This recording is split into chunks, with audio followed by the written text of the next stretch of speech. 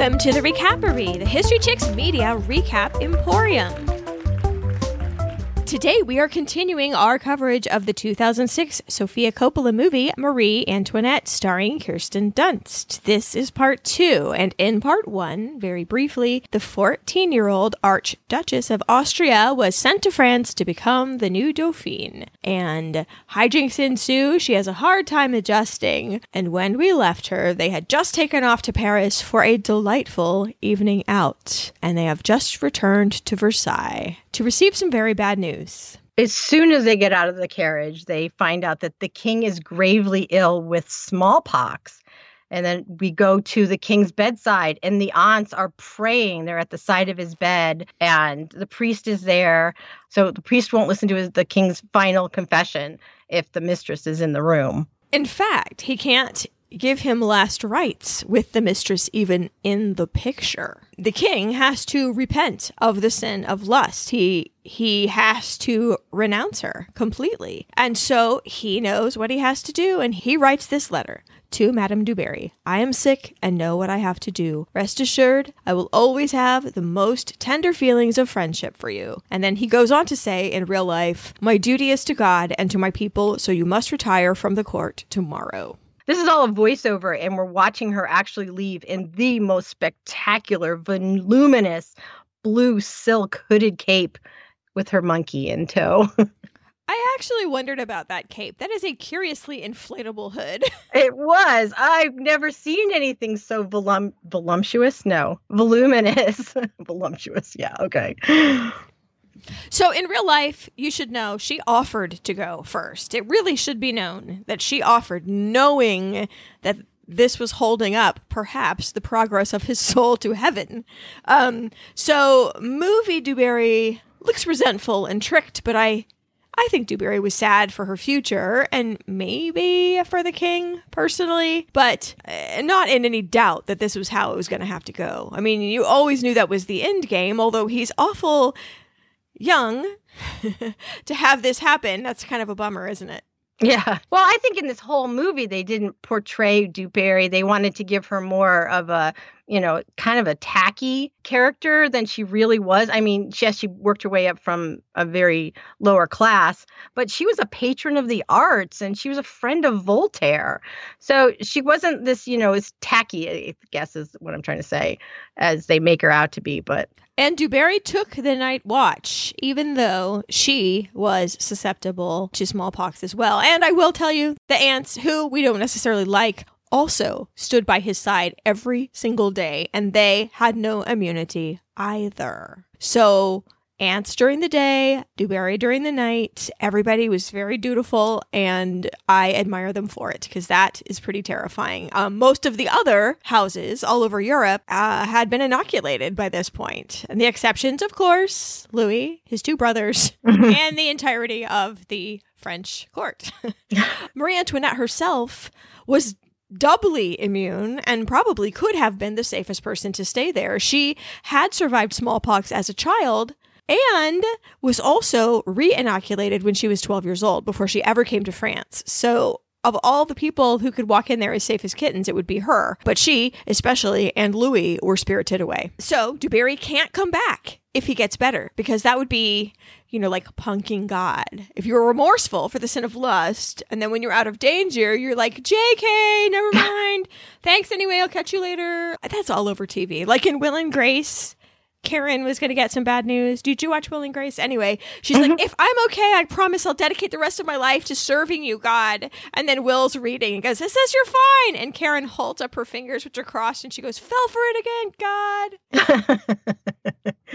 I don't think that's very different than a lot of people's human nature. When things are bad, you're looking for a reason, anything to hold on to for hope. And then human nature gets in the way. Okay, so Du Barry does not have a lot of stuff. And maybe people are packing her stuff later and a wagon is coming, so she took her PJs and her jewels or her carry-on like you do. And her monkey. Don't forget the monkey. Yes. So she's off to a convent for a year at the king's request. And the movie made it seem like she's sent away and the king dies immediately, but it actually took him 6 more days. And I'm glad we missed most of it, frankly, because smallpox is a horrible death and, not to be selfish, but also a horrible thing to see. And this is a beautiful movie. So all we see is his death scene, and he's just on the verge of death, and he says, "Bring me Du Barry." He cries, and then he dies. It's very romantic. So the king is dead. Long live the king. Requiescat in pace, King Louis XV. R.I.P. Impressive. I am totally impressed. And that sound, that thundering crowd of footsteps running to the new king is straight out of history, straight out of the memoirs of Madame Campan, which is a memoir of one of Marie Antoinette's ladies-in-waiting. Everyone was trying to hurry to be seen, to be first. And in the movie, they come to them. Marie and Louis are still in their pajamas, and they tell them that the king is dead. Everybody drops to their knees. Long live the king. And he says, "Dear God, we are too young to reign." This is actually pretty realistic. In the movie, he was 18 and she was 17. In reality, they were about a year older. But he does say, "Dear God, we are too young to reign." Most of France had never known another king but Grandpa King, because he had become king when he was 5 years old, speaking of too young to reign. Yeah, really. Well, Madame Etiquette wants to put her oar in right away, of course. She hangs on for a little while, but she is ultimately fired from her post and replaced with the Princess de Lamballe, so bah. I think that's a good replacement, the angel on the shoulder rather than the woman who made you feel bad when you first moved there. So now we go to the coronation, which the timeline is a little backwards on this because the coronation was not until June the following year. I'm confused. I see narratively this makes a lot of sense to go straight to the coronation. There is a tableau, like a painterly-like thing at the coronation with Louis and all the officials. It's just beautiful. They kind of freeze on it and the lighting becomes very painterly. And note that Marie Antoinette does not get crowned. Yeah, as the sunlight is shining on Louis, like God himself ordaining this masterpiece of a king, whatever. Marie is on the sidelines because their marriage had yet to be consummated. So she was not able to be crowned queen because technically she wasn't. I think that this, when she looks kind of mournfully at the camera, is the most beautiful picture of Kirsten Dunst, though. Of all the photo moments we get, this on her throne, big chair, with her extremely worried expression, she's just so beautiful. I envy her having so many beautiful pictures of herself. It is something else. This whole movie. So I like the trip down the stairs with the fleur-de-lis carpet, and Louis is so serious. And Marie Antoinette's just triumphant. And people are lying down the side. It's like royal music is playing in the background, and they just come down through their people. It's very beautiful. That carpet. Where'd they get that carpet? Okay, so the music is actually The Cure. It is a song called Plain Song, and part of the lyrics are, brace yourself for this, "It's all running out like it's the end of the world." Speaking of extravagance, as to the carpet, we have a mock cannon fight on the Grand Canal with full-size ships, or at least half-size ships. And then we see that Leonard has been at her head again. She has a silver ship on her head. And you can see that the Duchess of Polignac has a birdcage. And ladies were getting crazy. Like whole battles with little soldiers were on their heads. Dog replicas, even loved ones' ashes in urns in their hairdo. Yes. I will link you to a book all about Leonard that I just found and read and can't believe. So. Well, this hairdo is iconic. We were watching The Crown, and there was a dress ball that Wallace Simpson and David were at. There was a Marie Antoinette character, and she had the boat in her hair. Famous. And right after this, we see Marie Antoinette's 18th birthday party. This party, this famous party, actually was her 21st birthday party when all of these hijinks ensued. But for movie purposes, it is her 18th birthday. And so it looked like she was wishing on the candles, and she can't blow them out because they're sparklers. But I know what she's wishing for. At least I think I know what she's wishing for. Action. Everybody there is wishing for action for her. So she runs back and gives Louis a kiss or two. And look at his face, would you? He is so happy. And he's so proud that that happened in front of everyone. He actually wears lipstick around the rest of the party. Just look at it. I love the look on his face. He was so proud. He threw the party. Well, he said, we should throw a party. That's him throwing a party. Make it happen. Yeah, there's like fancy pastries and Chinese jugglers and big hair and snuff. Women taking snuff. That was pretty radical. And this must have been a whole freaking vineyard worth of champagne. Well, the whole thing is just as decadent as heck, for sure. My favorite part is when Leonard saves Marie Antoinette from setting her hair on fire, and then he blows out the candles, and I couldn't stop laughing. I loved it. This was actually based on something that happened in real life to one of his other clients. She was talking and wagging her hair around and whipped a lit candlestick right off of a table into the party. Oops. Yeah. And so that was like a little tiny homage to that famous story of Leonard. Mm-hmm. There's so much Leonard gossip flying around this party about him and how he prefers to spend his free time. I advise watching this scene with the subtitles on because there's some things that you can catch. One of which is that Artois, the third brother, known for his problem gambling, says, "Big stakes, come on now," before he rolls the dice and loses. And his older brother, the king, had to bail him out of millions of livres in gambling debt. Millions.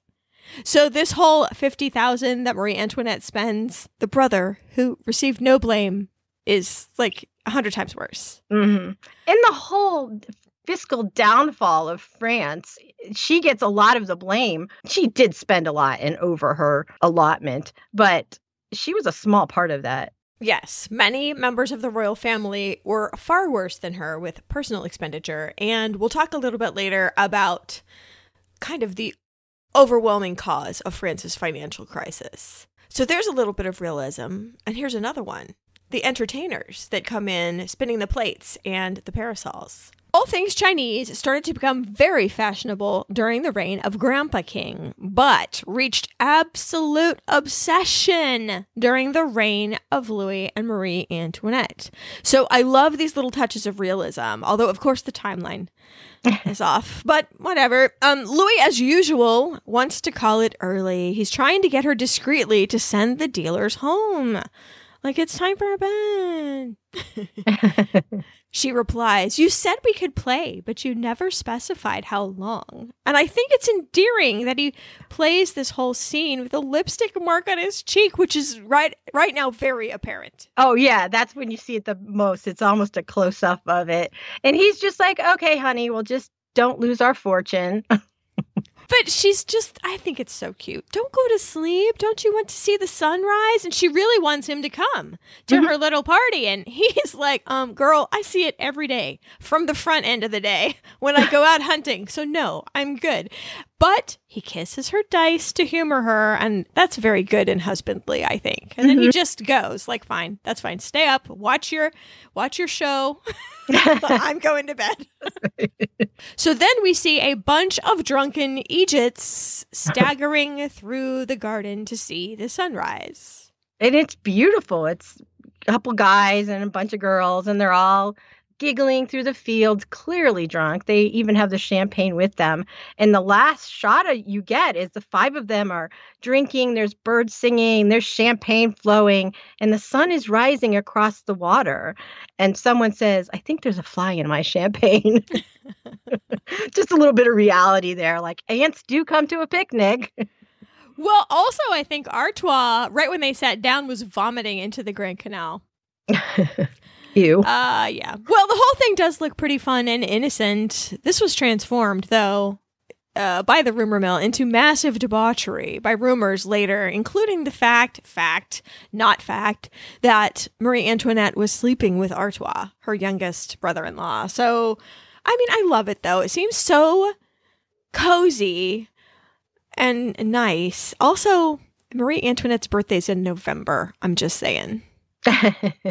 So there wouldn't be as much green, is that what you're saying? I'm like, the birds would be gone. But it's pretty. And that's what this movie is about. It's about setting that tone, for the lavishness and the prettiness of it without having to actually smell it.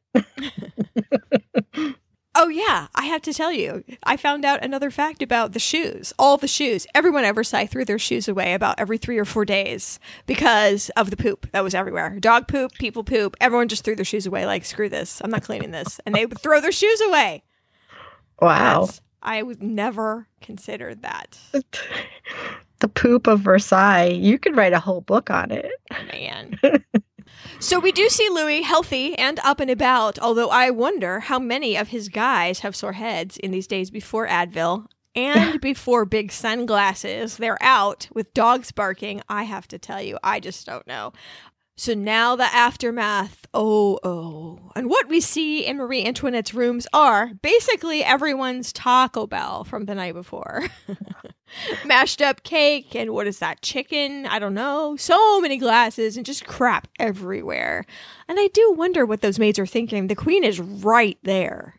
Yeah, she didn't even make it into her bed. She'd fallen asleep on a chaise, hair, and I thought she looked really good. Because I don't ever recall, even in my teens, looking that good when I woke up on Saturday mornings. Well, of course, she's the original I Woke Up This Way. She is in a different dress, though, from when she was at her party. Did you? I did not catch that. And I wondered, I was trying to catch a sight when they were running down to the water, like maybe she had changed her dress before to a more comfortable dress, whatever.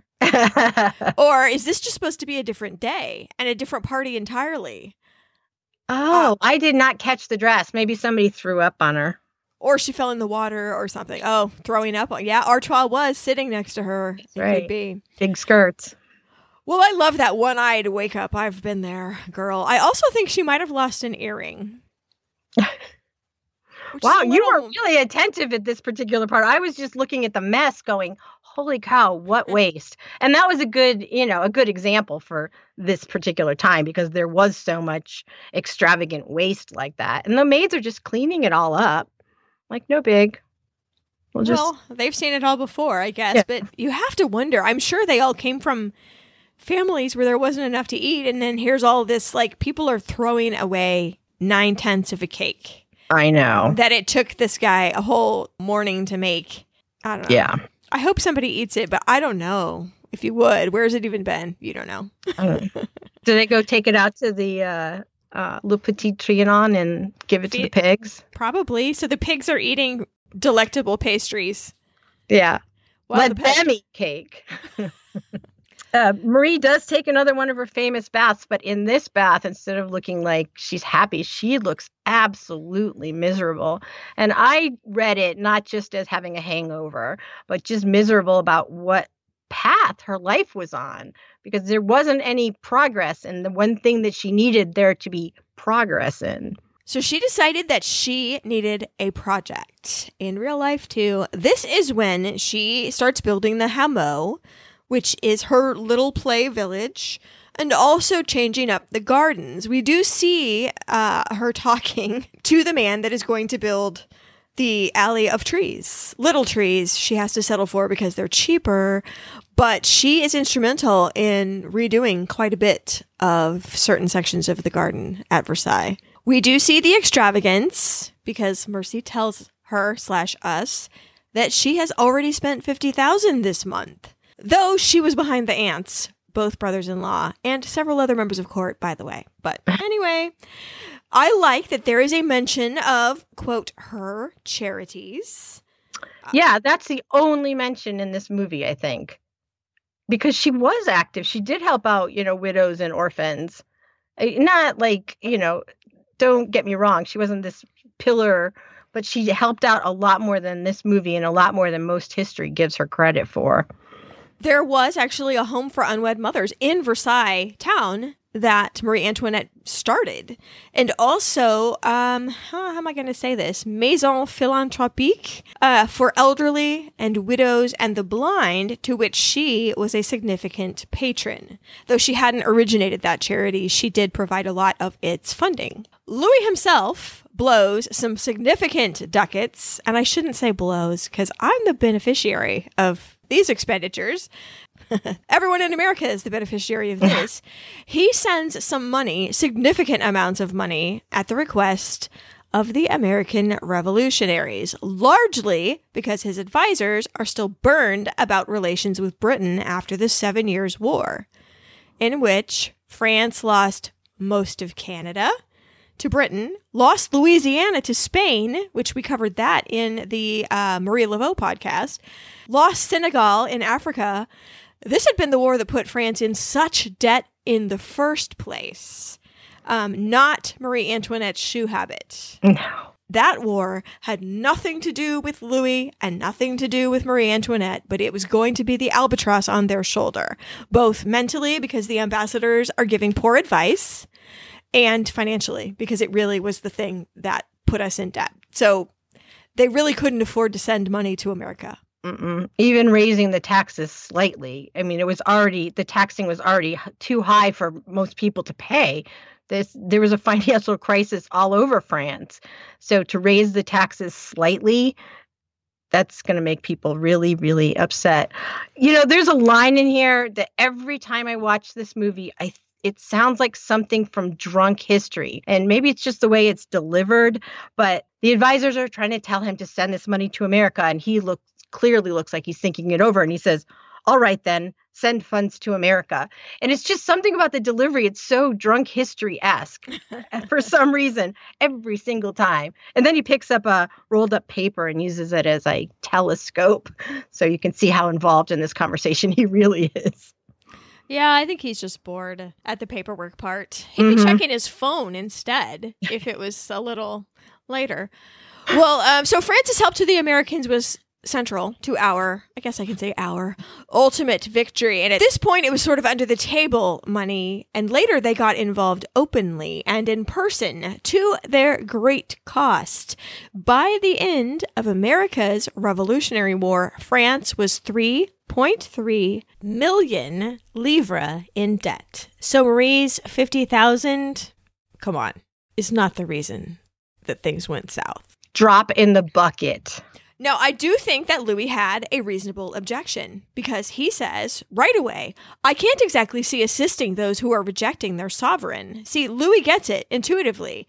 You are going to set precedent. A rebellion of subjects against their king is hereby open for business. Do you remember way back in the Queen Elizabeth I podcast of the History Chicks, Queen Elizabeth did not want to take action against Mary Queen of Scots because of the precedent. If one anointed queen was executed, that means all anointed queens are eligible to be executed. See, he had a good instinct, but is getting bad advice. And he doesn't have the experience to back himself up. You know, the confidence of having made good decisions in the past, which he really hasn't done any.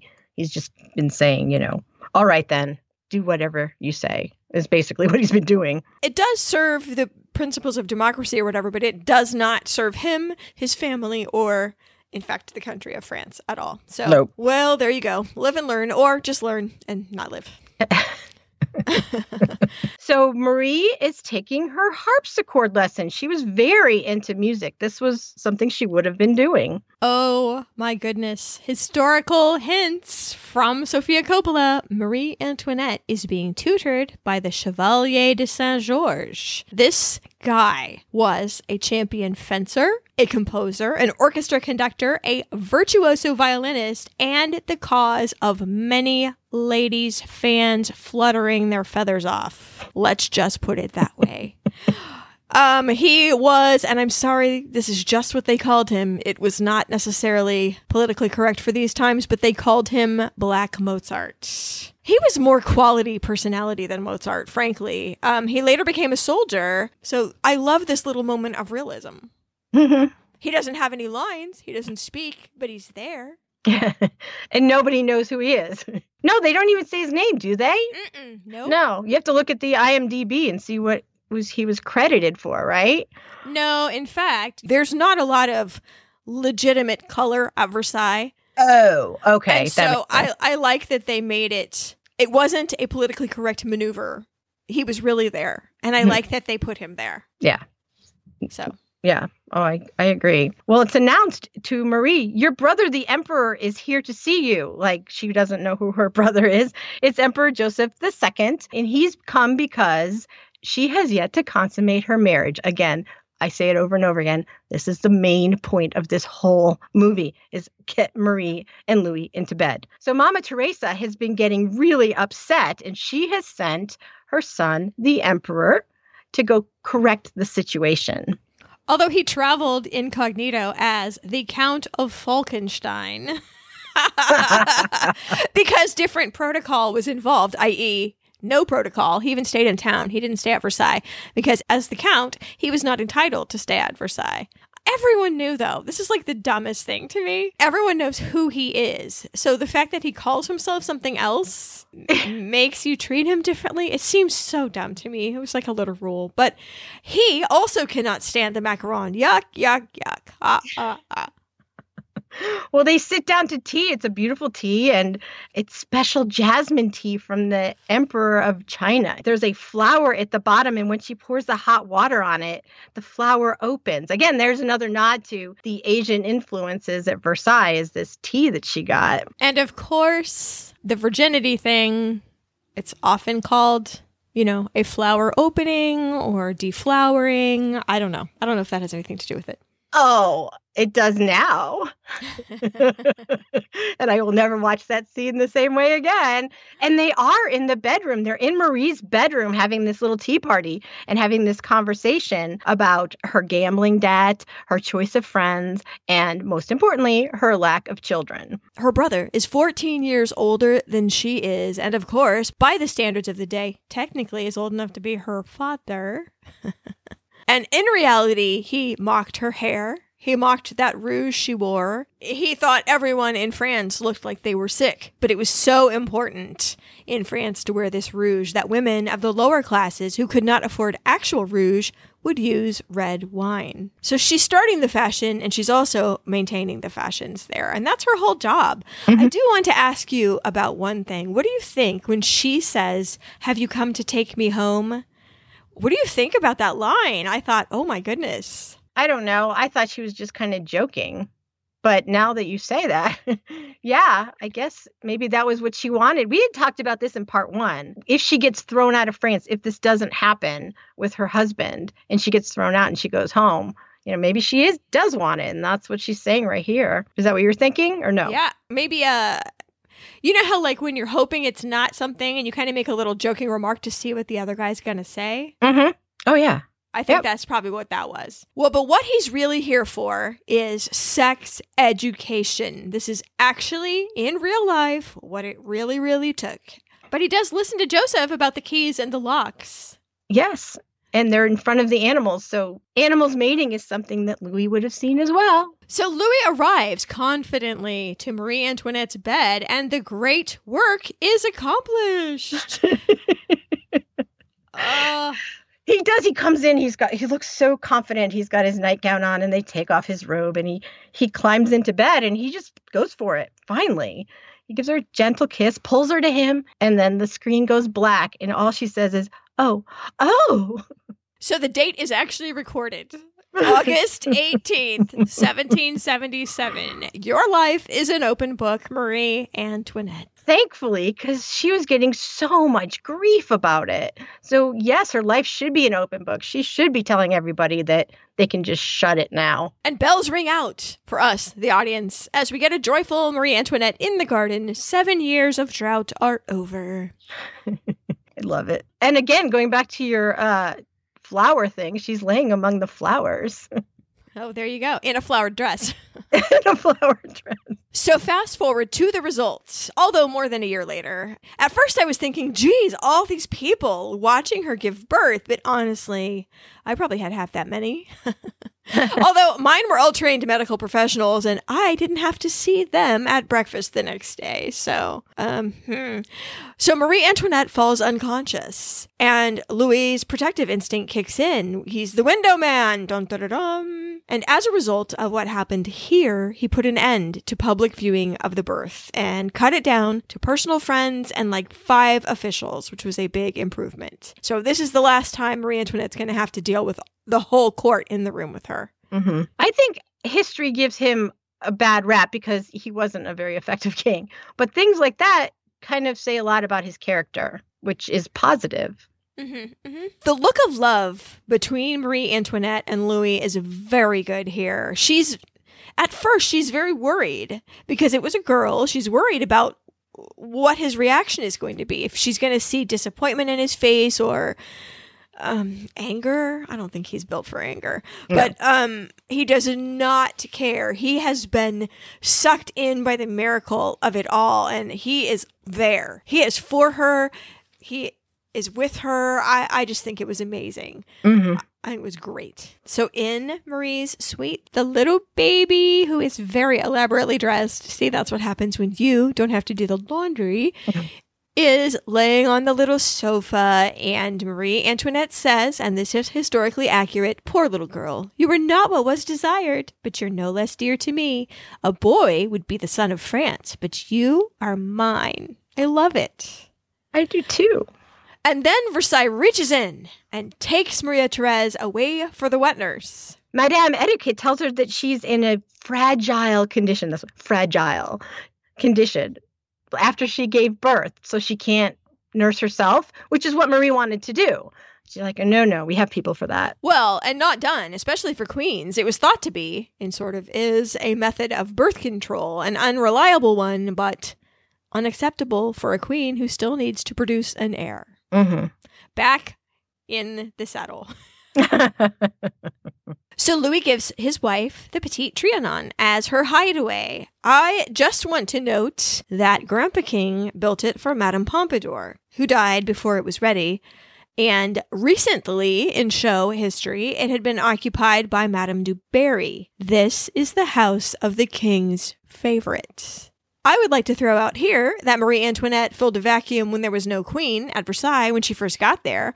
And now, due to the way Louis is, she's filling another vacuum. There's no mistress to play off the wife. There's no mistress to get on your side and further your cause, to blame for things, especially that last one, notably. Yeah. Louis did not have an affair at all, and he was the first king in 200 years not to do that. That's a long time. That's a lot of mistresses. But Louis is not that guy. No, he's not. I guess that's a whole nother discussion. Like, if you're a queen, do you want your husband to have a mistress so you don't have to deal with that? Or do you not want him to have a mistress so that you're the only person he's sleeping with? I don't know. I guess I don't know that she cared either way. Because of the way she launches here on her own hideaway. The first thing we see is her in her music room, very languid, listening to music and smelling flowers. That was a nice little scene, I guess. But to Rose Bertin, who is her dressmaker, she says, "I want something simple, more natural to wear in the garden." And it sure looks like a lot to me. But compared to the other dress of the time, it is a simple muslin dress that she wears, and she has everybody wear. It probably felt like yoga pants after all the panniers and all that stuff. No kidding. Well, I do love this peaceful bird chirping, hanging out time. This little chapter coming up is, I would say, probably the best chapter of her whole life. She and her friends at the Hameau, her little village where peasants were employed to wash the eggs so they wouldn't be covered in chicken poo-poo. The pigs were washed every day, ribbons were put on their necks, and the cows had bows on their tails, and peasants were employed to bake bread all day so it would smell nice out there. Sweet job for a peasant. Yeah, no kidding. Because they probably got to eat the bread too. But in the movie, she says, I love the country to her friends. And yeah, she loves the sanitized country, not the real country. She wouldn't deal too well with that. I just love how the Duchess de Polignac cannot deal at all. They're picking strawberries, and she's like, oh, you have to brush the dirt off. But they're nice after that. Like, ooh, I don't know. Something. Oh, look, you can just brush it off. Yeah. And then the Duchess of Polignac's, oh, look, the chickens are out. Fabulous. Sort of gaggy. Really? I mean, the rich ladies at the play farm. Marie Antoinette is not the only one that has a play farm. By far. She had been inspired by the Hameau at the Chateau de Chantilly, about 30 miles away from Paris. We'll give you a link. The aunts had one built too. So this is not something that Marie Antoinette thought of all on her own. Yeah. But it's something that she loved to do, because I don't think she ever really got into the formality and rules of being at Versailles, the strictness of it all, and, how easy it was to mess up. And she never got into that. So having this place to escape to was just wonderful. I mean, who wouldn't want a weekend house like this? Where you drink milk out of a Sèvres pitcher. That's right. And your little child who's in her matching simple gown speaks French. That blew my mind the first time I saw the movie. I'm like, everybody's speaking English, but little Marie Therese is speaking French. I love how she goes, they see a bee, and the little tiny girl goes, Regardez un petit bee. And it's so cute, so cute. But most little girls would see a bee and shriek and run away. You wouldn't, stagger around. Un petit bee, un petit bee. It was so cute. Well, maybe she hadn't been stung yet. Oh, true. I don't know. Yeah. I think there's an instinctive, adrenaline rush when you see a bee. I don't know. Becca picked one up when she was probably about this age, probably 2. She saw one and it was sitting there and she picked it up, and that was the first time she got stung. So, oh, no. That was a bad idea. Well, I like how the ladies are reading Rousseau. They want to learn about philosophy. What is the natural state of man? Or whatever. I do not know how much any of them are internalizing any of this. I mean, the Princess de Lamballe was no intellectual. The Duchess de Polignac was 100% pretending to be interested. I'm guaranteeing you right now. Maybe it was a good time for her to take a brain nap. I do love the tableau of people just floating in the canal with that expensive rug trailing into the water. Mm-hmm. Yeah, it's beautiful. Every scene in this movie is beautiful. But yes, that one is exceptional. They're just quiet. And it takes a long time to get the boat across the screen. Sofia Coppola took the time in that shot to say, this is what it's like. It's a slow life. It's a dreamy one. So it's a delightful era in Marie Antoinette's life, still with no conception of what's going on in real life for real people. I cannot necessarily blame her for that. I just don't know what venue she has to learn of the depth of the suffering. Mm-hmm. I agree. So when the next scene opens, there is a whole conversation between the Ambassador Mercy and a member of the clergy about the need for, quote, perceived austerity. That is the very, very first hint we get that the outside world is regarding Versailles, if Versailles is not regarding the outside world. Mm-hmm. And Mercy has to explain to Marie Antoinette that her whole bailing out on propriety thing by hanging out at the Petit Trianon with her friends is not sitting well with the high and mighty up there in the big house. Her whole point of this house was to get away from the protocol. But people of rank are guarding their perks very jealously. We saw that from the beginning during the levee. Who hands the queen her chemise was of paramount importance. So being excluded from an entire building at Versailles when your rank entitles you to go there is a violation of etiquette.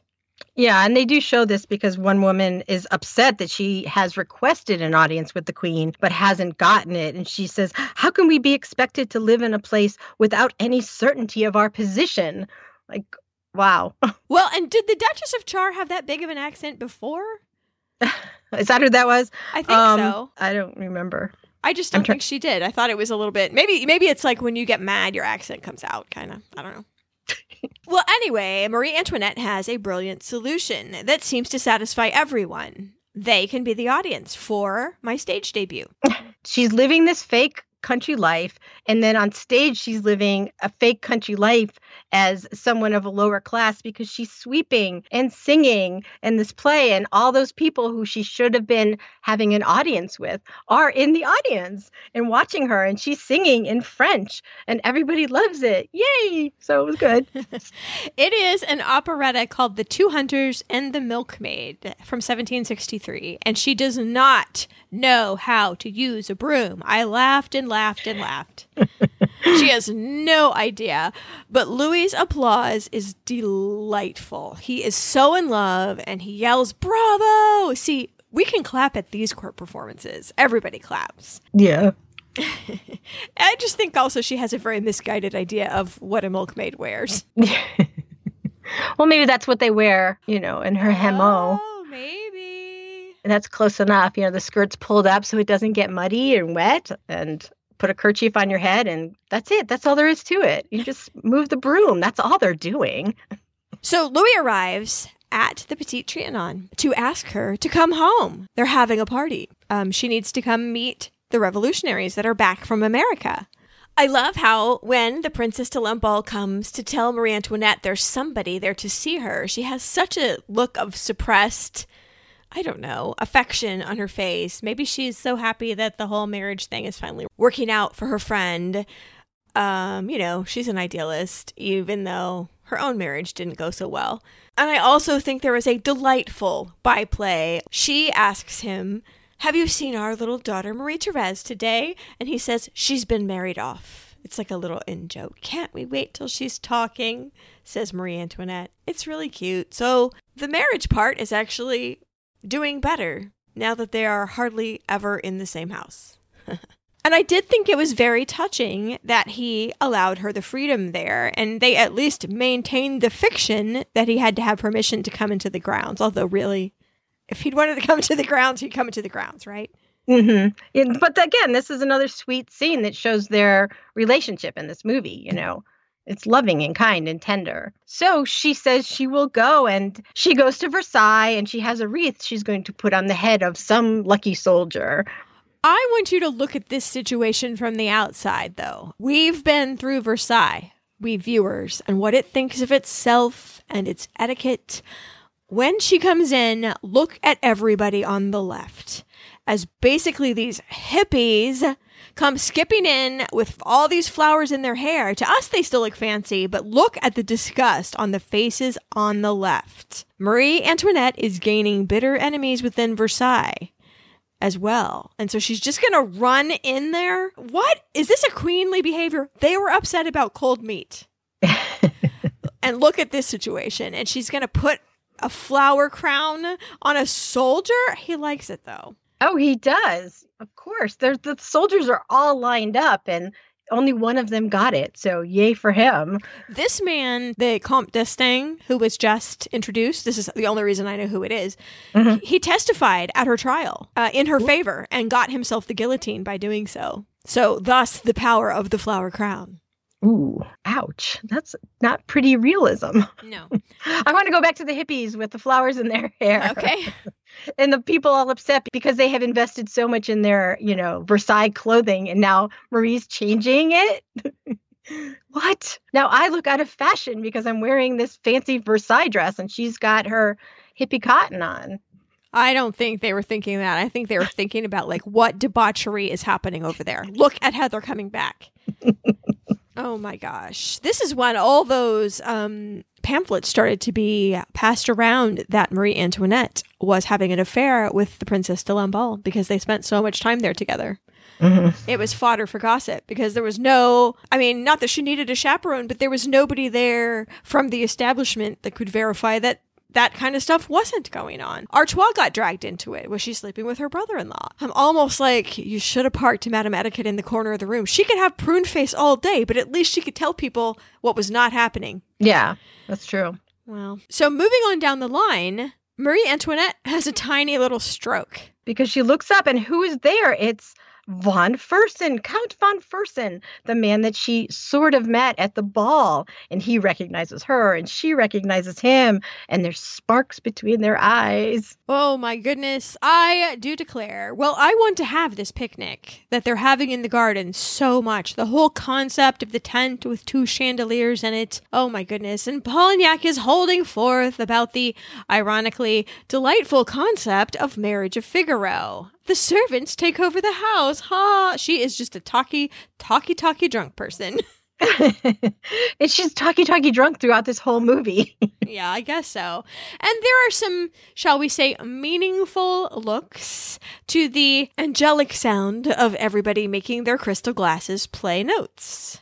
Mm-hmm. The Duchess de Polignac is flirting with von Fersen, and he's just eyeing Marie back and forth, and she's not ignoring him either. The Duchess de Polignac is an equal opportunity flirter. She doesn't care. No. They thank Roman for having brought the oysters. And it kind of makes me wonder, why is he bringing oysters? Well, I have a theory on that. We'll talk about that in a minute. Oh, okay. All the cool kids are playing this game. They all have names of people stuck to their foreheads, and they have to play like 20 questions to guess who the person is on their heads. It's kind of a funny game, and Marie is Madame Etiquette. And she's like, am I here? And they're like, thank God, no. Right. And sure enough, the Duchess of Polignac is that friend who ends up dancing on the table. And what is in that pipe? I am guessing it is opium.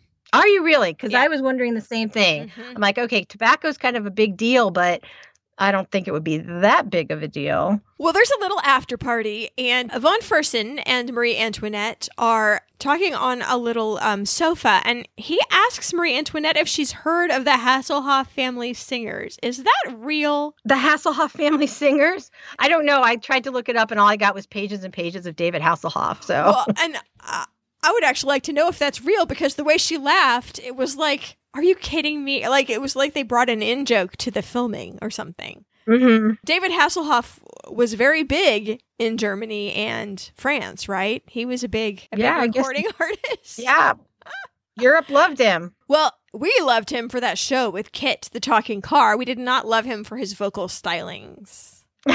We loved him for Baywatch, or I didn't, but people did. Well, we have a quick sighting of Tom Hardy, speaking of beefcakes, over there against the wall, talking to the Duchess of Polignac. He's grumpy. Tom Hardy, by the way, is an action movie star who's actually a very scary character on Taboo. He was in Mad Max, the recent one with Charlize Theron. Yeah, and here he is, appearing in a wig. Merry Christmas.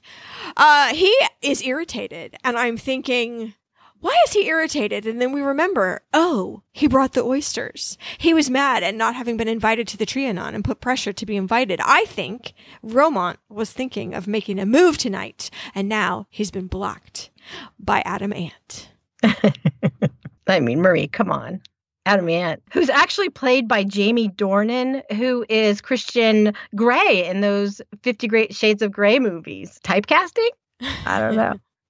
He was the 50 Shades of Grey of Versailles. That's right. I was actually thinking that Dubarry was 50 Shades of Grey in Versailles. Well, anyway, she's gone. And Marie and Axel sitting in a tree. We've come to the portion of their evening where they play, quote, hide and seek. But honestly, it seems like it's just an excuse for people to land in the same bedrooms together. That's the game. Okay.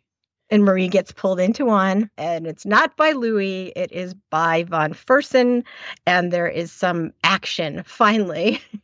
Well, that's the assumption. There is a veil of blackout drawn over the scenario, but it's breakfast the next day, and a little bookend scene where the Duchess of Polignac again is all blah, blah, blah, blah, blah. She's having a conversation about people, quote, taking it out, and the Princess de Lamballe's all, I would tell him to put it back in his trousers where it belongs, blah, blah, blah, talking. And Marie Antoinette and our friend Axel von Fersen are again having an unspoken conversation with a little different air about it. Brown chickens and brown cows have occurred. Well, brown chickens and brown cows are occurring in the fields. I mean, you can see them occurring. This is why this movie is PG-13, is this one scene, as far as I'm concerned. Again, what is this movie about? Sex, right? I don't know. I don't think so, but you think so. It's beautiful, beautiful sex. Okie dokie. There's always been people who said that von Fersen and Marie had a romantic relationship. There has been some letters uncovered very recently that suggest to some people that indeed they did. These people go as far as suggesting that two of Marie's children were not Louis, they were von Fersen's.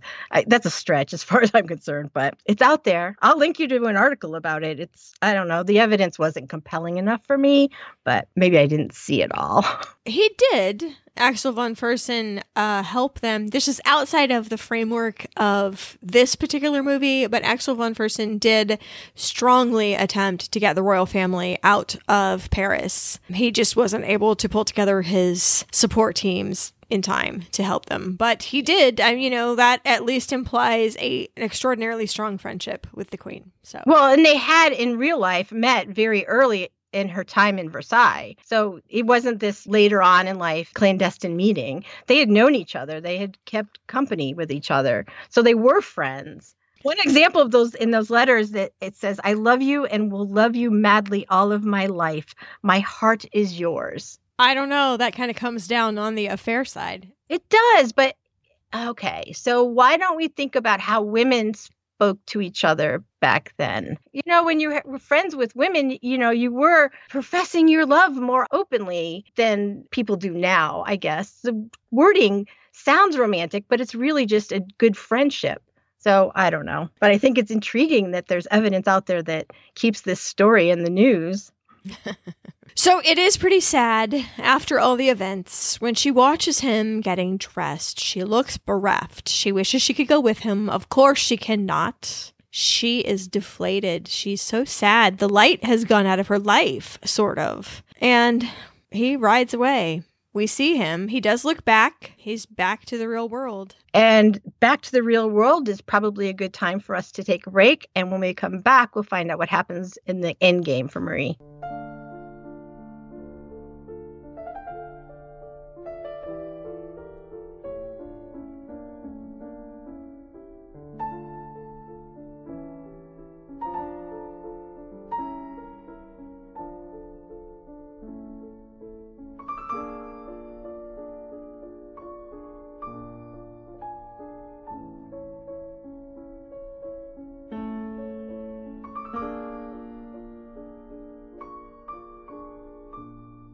So we are back, and Axel von Fersen has just ridden away. Not exactly into the sunset, but definitely away. And the light has gone out of her life. We're back to the staid old promenades. We're back to the card games with your same 12 friends, the slow pace. It is just intolerable to her. The gossip, the smallness, it seems, after what she has just been through with the glorious affair and the glorious time with the Petit Trianon, it's like a door has closed upon her. And she's reacting thus. She's like meandering everywhere, like a college girl who's just broken up with her boyfriend and is back on her own campus. She emos around the salon in a severe state of ennui. Like, I can't believe I'm here. Poor thing. And then as she's looking out the window, she has, but only in her head, a vision of glorious masculinity. It's von Fersen on his horse, and he's at battle at the top of a hill. There's flames shooting up behind him, and he's obviously victorious because there's people around him not alive. I wrote down that there is someone's whole job is to lie there on his back as dead soldier number 1, there on the left. That's right. I mean, I guess he knows no one's going to be looking at him, but I hope he got his daily, payment of whatever it was, $600. Yeah, whatever dead people get paid. So she's bored in this room and she asks Louis if she could be excused. It struck me as kind of a strange question to ask, but of course he grants it. And she runs back to her rooms where she can fantasize properly, I guess. She's very excited to get back there. Going back just a tiny bit, I also thought that when he said, "Of course, madame," he calls her madame in public. Now, I call my husband Mr. Graham, but it's kind of an in-joke. No, it's totally serious. Her title's madame. She is called madame by her husband, and she curtsies to him before she leaves. The formality is back in the house. Probably never left, except for only in her mind. And Marie Antoinette takes off in an extraordinarily awkward, although I think her shoes don't have backs on them. Oh, because she's kind of shuffling down the hall of mirrors. Yeah, I thought so too. And we hear one of my favorite songs, The Strokes, Whatever Happened. Some of the words are, I want to be forgotten and I don't want to be reminded. But I do think she does want to be reminded. We get this montage of daydreaming with her extremely vacant face, where she is living in an alternate reality for just a little while. Do you blame her? No. It's probably a really fun place to be. So there are rumblings of unrest that even we can see now coming through on the screen. We get a big hint about France's money problems out there in the real world and who everyone's blaming for it, which is Marie Antoinette, who we've already established was a drop in the bucket. But society is painting her as this libertine devil, aided by enemies at Versailles, like the ants, unforgivable, like the fired Madame Etiquette, also unforgivable. So people at Versailles that Marie has insulted or not catered to enough are also helping in her demise. Not good. No, there's a lot of propaganda, and Lamballe is reading it to her, and she says she's not going to address it. She's going to ignore the trolls, which could have been her biggest mistake right there. Yeah, we hear those National Enquirer headlines. Is the Queen giving Thomas Jefferson a tour of her gardens? Ah, ha, ha, ha, ha. Yeah. And it got a little cruder than that, but yes. In reality, Versailles, the king, and the advisors had people running around buying up and burning these pamphlets as fast as they could. But there's no stemming that kind of flow. But not everyone ignored them. Some people did understand that these pamphlets, libelles, or what they were called, were very dangerous, were very damaging. The let them eat cake thing we've debunked over and over and over. But a lie can run around the world before the truth can even get its boots on. They're more delicious, those rumors, than the truth would be, which was that she was hanging out on a boat, practically falling asleep. There was some sauciness, don't get me wrong, Axel von Fersen, etc., but there wasn't nearly the amount of things going on that the public was told were going on. But is that the right strategy to ignore them? Like, that's what she says in the movie. No, I don't think so. Because if there's no alternate story, if she hasn't appeared giving bread to the poor or being concernicus about what was happening to them, if there's nothing to cling on to on the opposite side, you're going to believe the, and I say the with a circle, news that you hear, if there's no other story.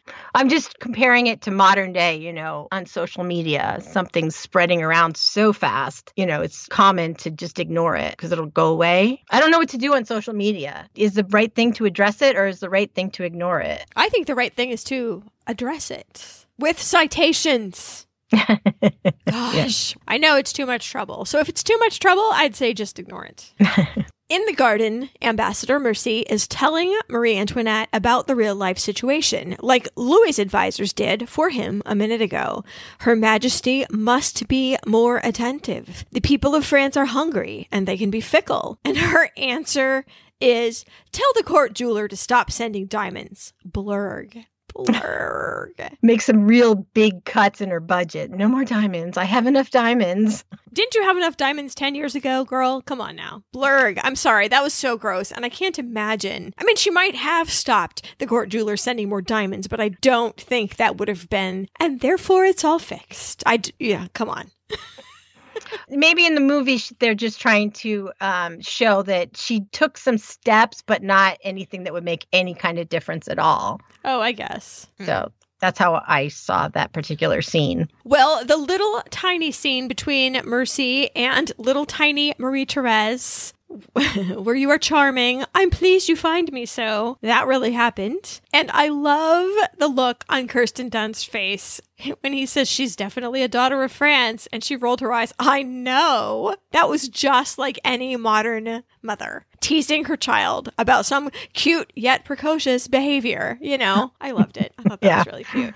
And I also love that it was based in reality, too. Well, the message comes. Maria Theresa has died far away in Austria. The mother she has not seen in 11 years and now would never see again. There's a voiceover letter from Marie while we see her brother, the emperor, over their mother's body. You know, it's laying in state. And Marie is telling Joseph to remember that we are allies and we share in your grief. Now, there is a curiously long blackout after that scene, made more apparent because I didn't have the sound on when I was taking my notes, and I thought, wait, something stopped, which struck me. And I guess it's supposed to indicate the passage of time because we reopen to the light of Marie Antoinette again in labor. And notice the vastly reduced audience.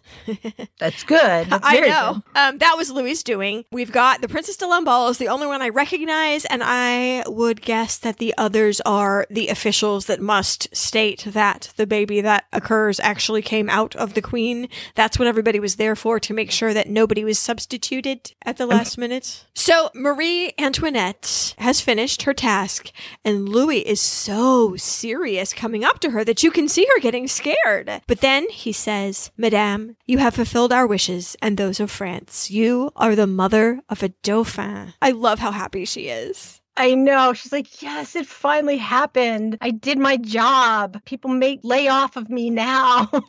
Well, and I'm so happy that she does not see the hair-raising crowd surfing that her son does over the head of everybody all the way through Versailles. Un dauphin! Un dauphin! And the poor old porters are like, holy crap, people. They can't. They have to keep it all inside because nobles are jostling them, but they're like, if I drop this, I die. And y'all are pushing me around.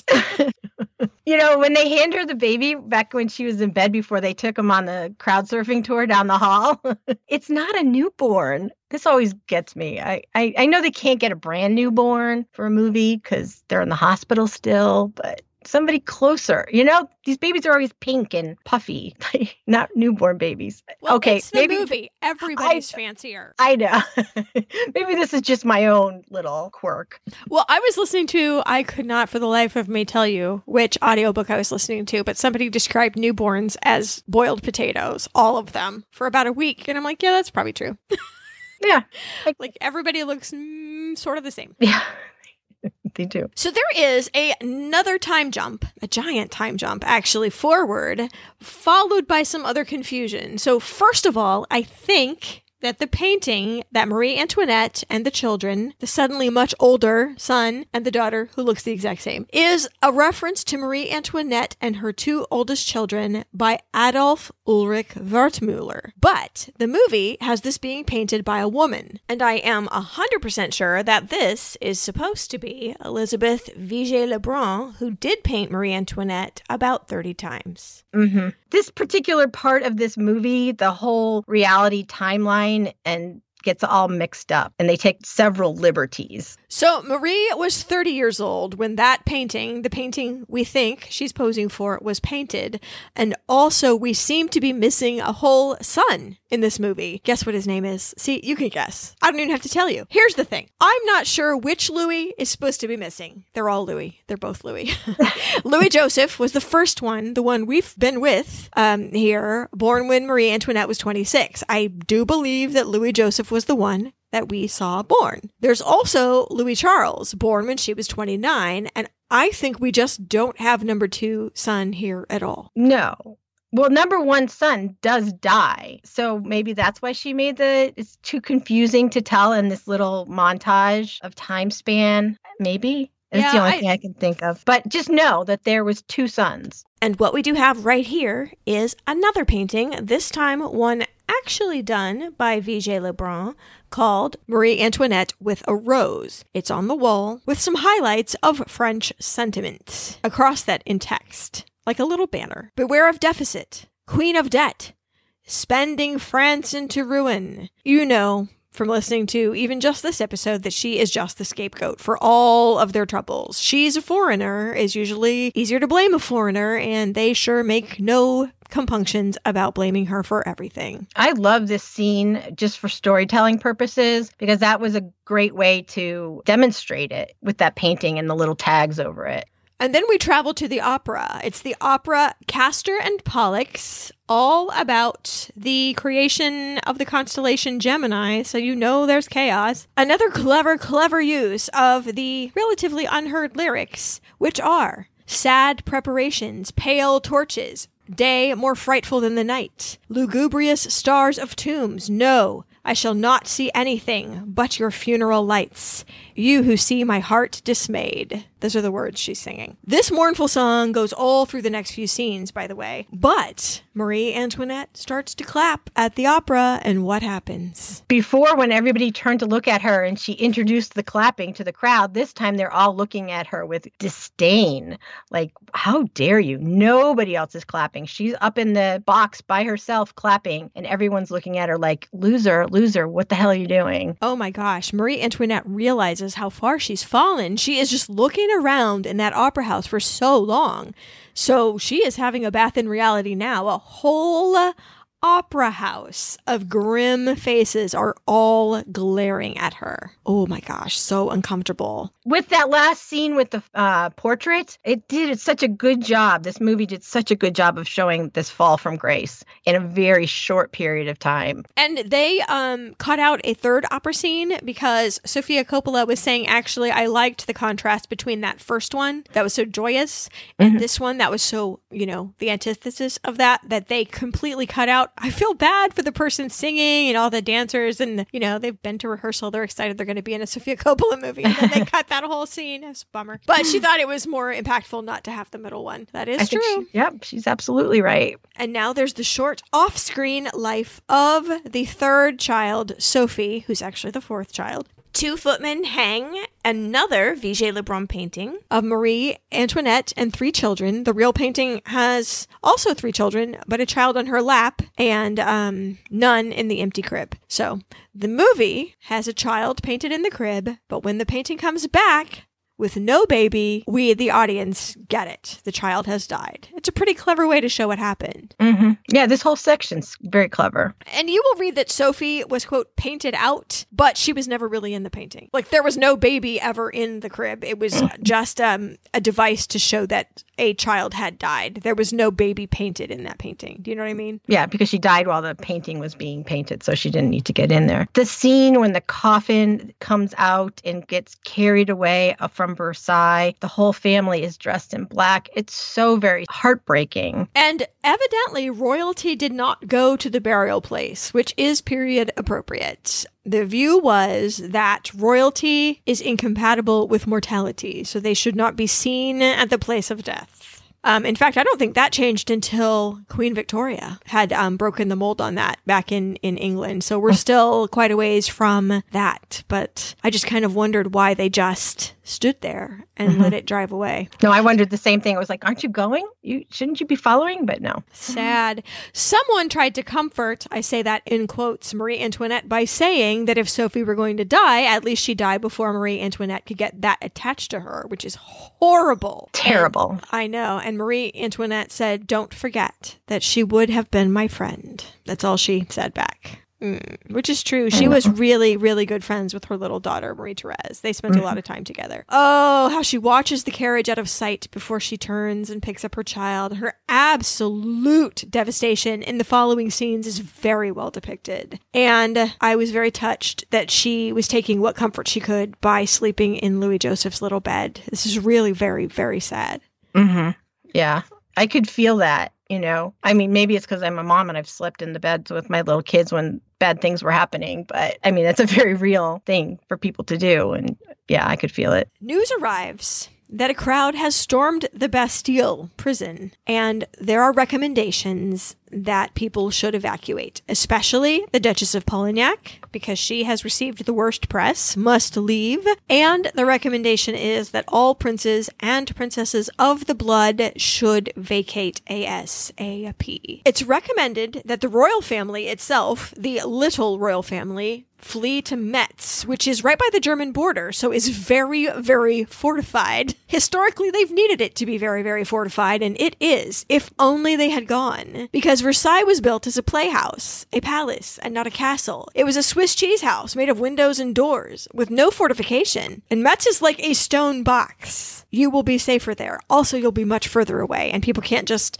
tread the street and come get you. You're going to have significant amounts of warning, and then you're going to have significant amount of protection. But incomprehensibly to me, Louis says he's not going to go. It's like the saddest kind of machismo to me. Just go, God, live to fight another day.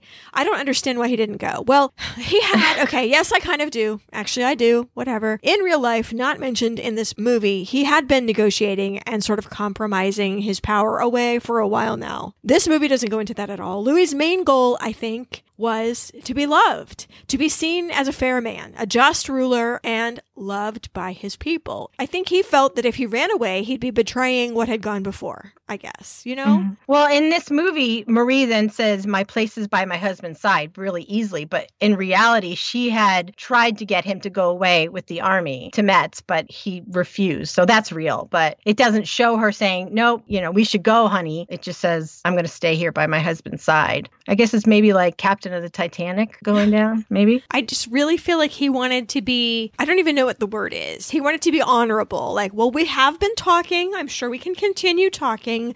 And if I go, I'll be betraying it, the process. And let's just say that your people, Louis, are in no mood to return that favor. Of course, hindsight is 20/20. He True. does not know that. He is thinking they're going to be reasonable. In real life, their son, the one you've been seeing, the older one, has just died right before this. So, movie thing aside, I would like for you to overlay this scene and all this stress of saying goodbye to people, likely for the very last time, with the appalling grief of just having lost your 7-year-old child. That's real life. So that's not even touched on in the movie and would have made it much worse, of course. I don't know that we needed it to be much worse, but in real life, it was very, very bad. So we see people leaving. Absolutely most touching one to me is the Princess de Lamballe. And Marie Antoinette shakes her head like, don't cry, don't.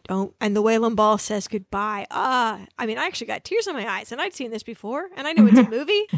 It's really notable that the Duchess of Polignac's goodbye was extraordinarily casual. I never think Duchess of Polignac is her true friend, by the way. I think she was an opportunist. I mean, they, liked each other, whatever, but I really have a feeling that the Duchess de Polignac was always sort of a user. Like, if Marie Antoinette had lost her power, she would be vaporized so quickly. Yeah, no, I completely agree. I think in real life and in this movie, I thought they did a good job with that. Yes, and what you have from Provence, the second brother, is just a nod, really. But Artois, she kisses and sort of punches in the arm. The goodbye with Ambassador Mercy says a lot. I think there's real respect and regret in his eyes. He has been, for 20 years, that's how far we've come. He has been her only link to Austria, her constant link to Austria. How far they've come. Is the Princess de Lamballe still right behind him? Which I think is an error. I literally think the actress playing her is standing behind him as he walks away. She left and then she was back in the picture? Yeah.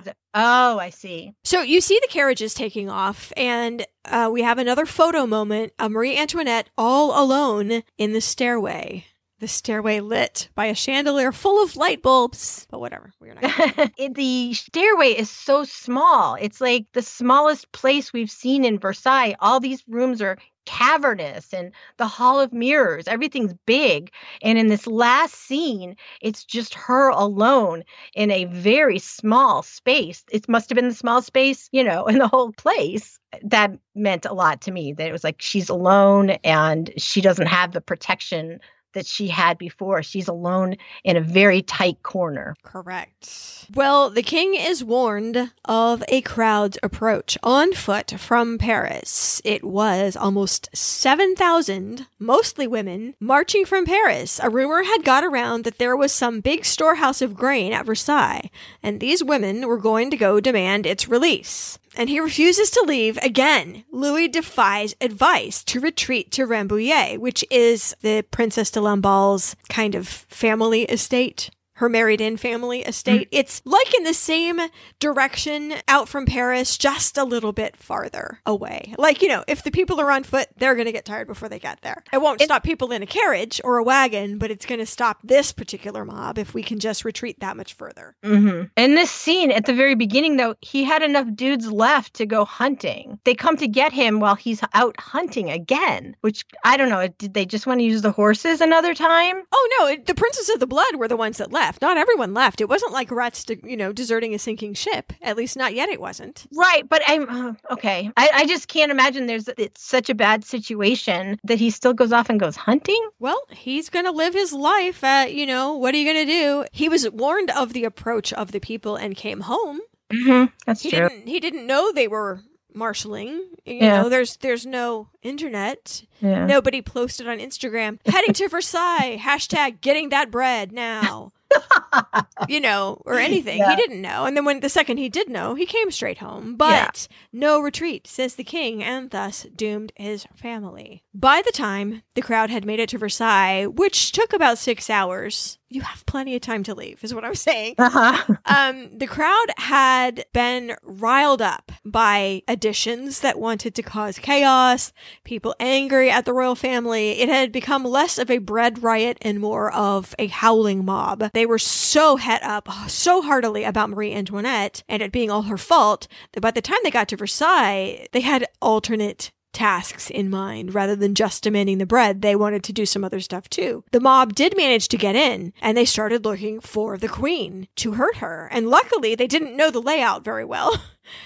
And so Marie Antoinette was warned in time, and we see her using a secret passage to escape, which was true. Not shown in this movie, the mob, angry that they didn't find the queen, took at least 2 heads off of some guards at the door and started carrying them around on sticks. Maybe, in fact, the guy that had just run to warn Marie Antoinette. So this is no longer a jovial parley situation. There has been murder. Would you not think that Marie Antoinette would have some clothes on already? She's sitting up in bed in her nightgown, and they must dress her before she goes into the secret passage. Yeah, I thought that was odd that she wasn't already dressed. Because just think about it for yourself. If you're under a tornado watch. There you go. Perfect. That's a perfect representation. Do you put your pajamas on and go to bed? I mean, if you know that the storm is right barreling down on you, and there's a good chance you have to go to your basement. Yeah. Well, the family and all manner of scared courtiers are holed up in Louis's rooms, and the noise is horrible. I see why the little boy is crying for sure. And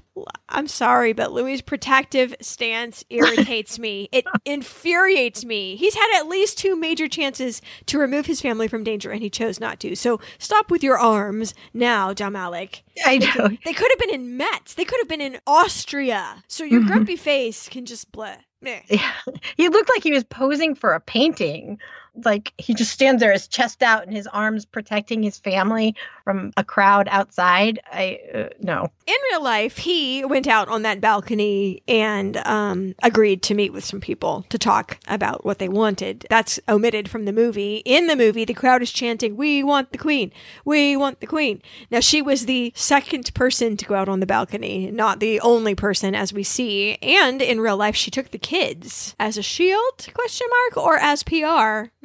I don't know. I don't know which. But the crowd yelled at her to take them away, take the kids away. And so she did. And she came back out by herself, for real, for 10 minutes. She stood there with I don't know how many muskets pointed at her. We saw pitchforks down there on the ground. We saw torches, but people in the crowd had muskets. And yes, you could only fire them the once, but if there's enough of them, there's a good chance that someone could have taken the right shot. Yep. Kind of surprised that they didn't at least refer to that, because that would be scarier, wouldn't it? But their anger sort of drained away.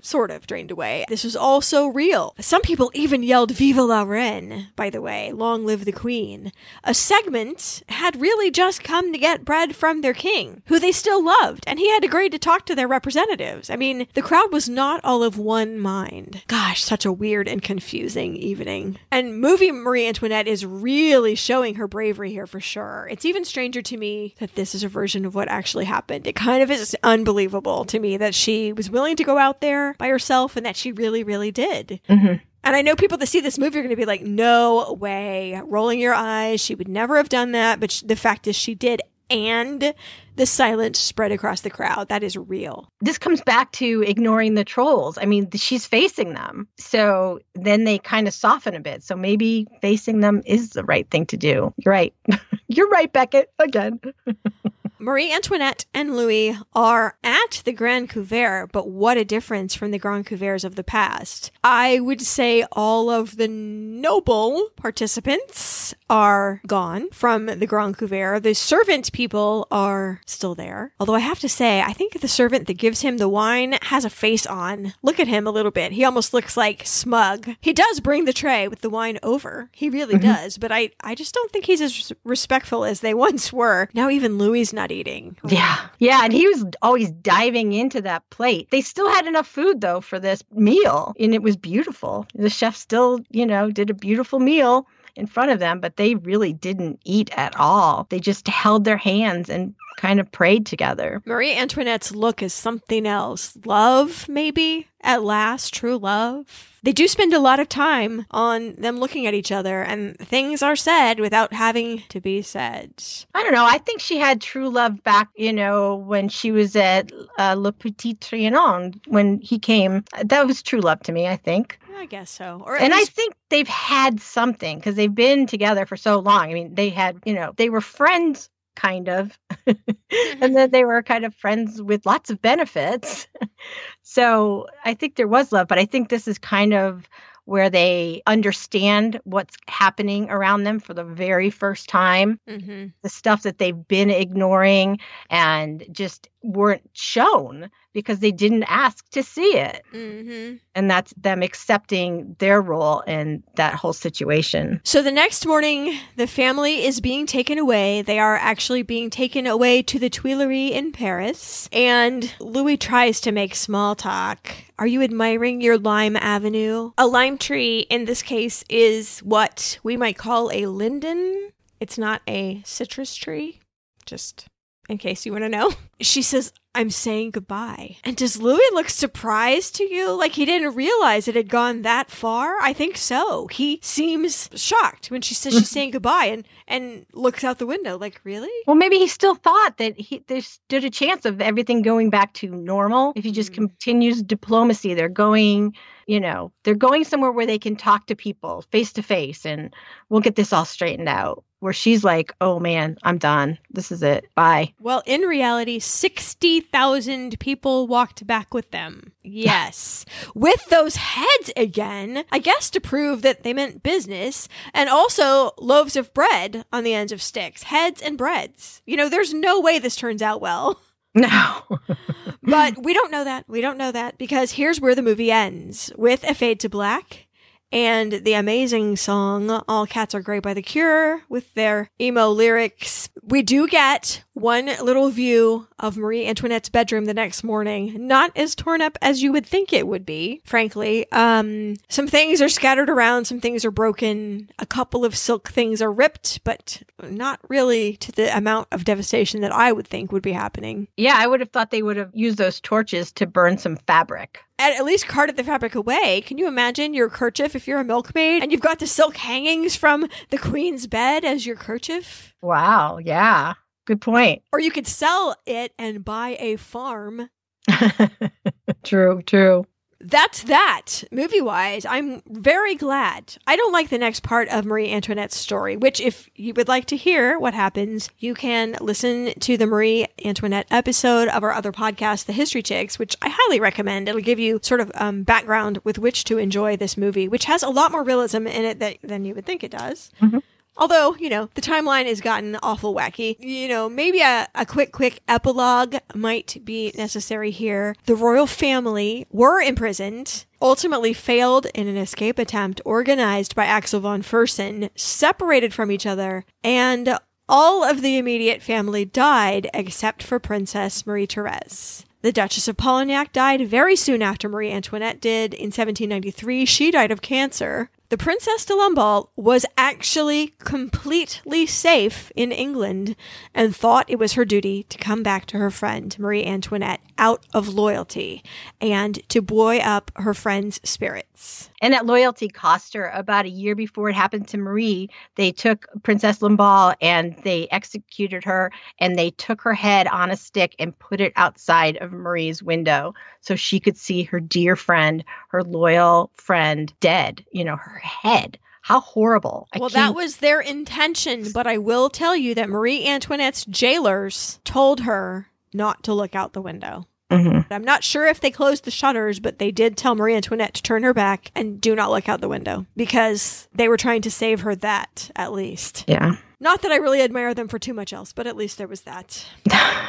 Well, the Comte de Provence became King Louis XVIII upon the death of Marie Antoinette's son from disease, and he ruled for about 10 years as a constitutional monarch, similar to the way that Queen Elizabeth II rules England now. When he died, the Comte d'Artois, the third brother, succeeded him as not Louis XIX, but as Charles X, and he reigned for 6 years. His son, that little baby, the Duke de Langoulême, it's hard to say, ultimately married his cousin, Marie-Thérèse, and was technically the king for about 19 minutes until he abdicated. So also, technically, little Marie-Thérèse, all grown up, was the Queen of France for not very long. So the reviews of this seem to be mixed. There were some boos when it was shown at Cannes. On the average, over the entirety of France, it received a 4-star out of 5-star rating. So it was largely viewed as positive.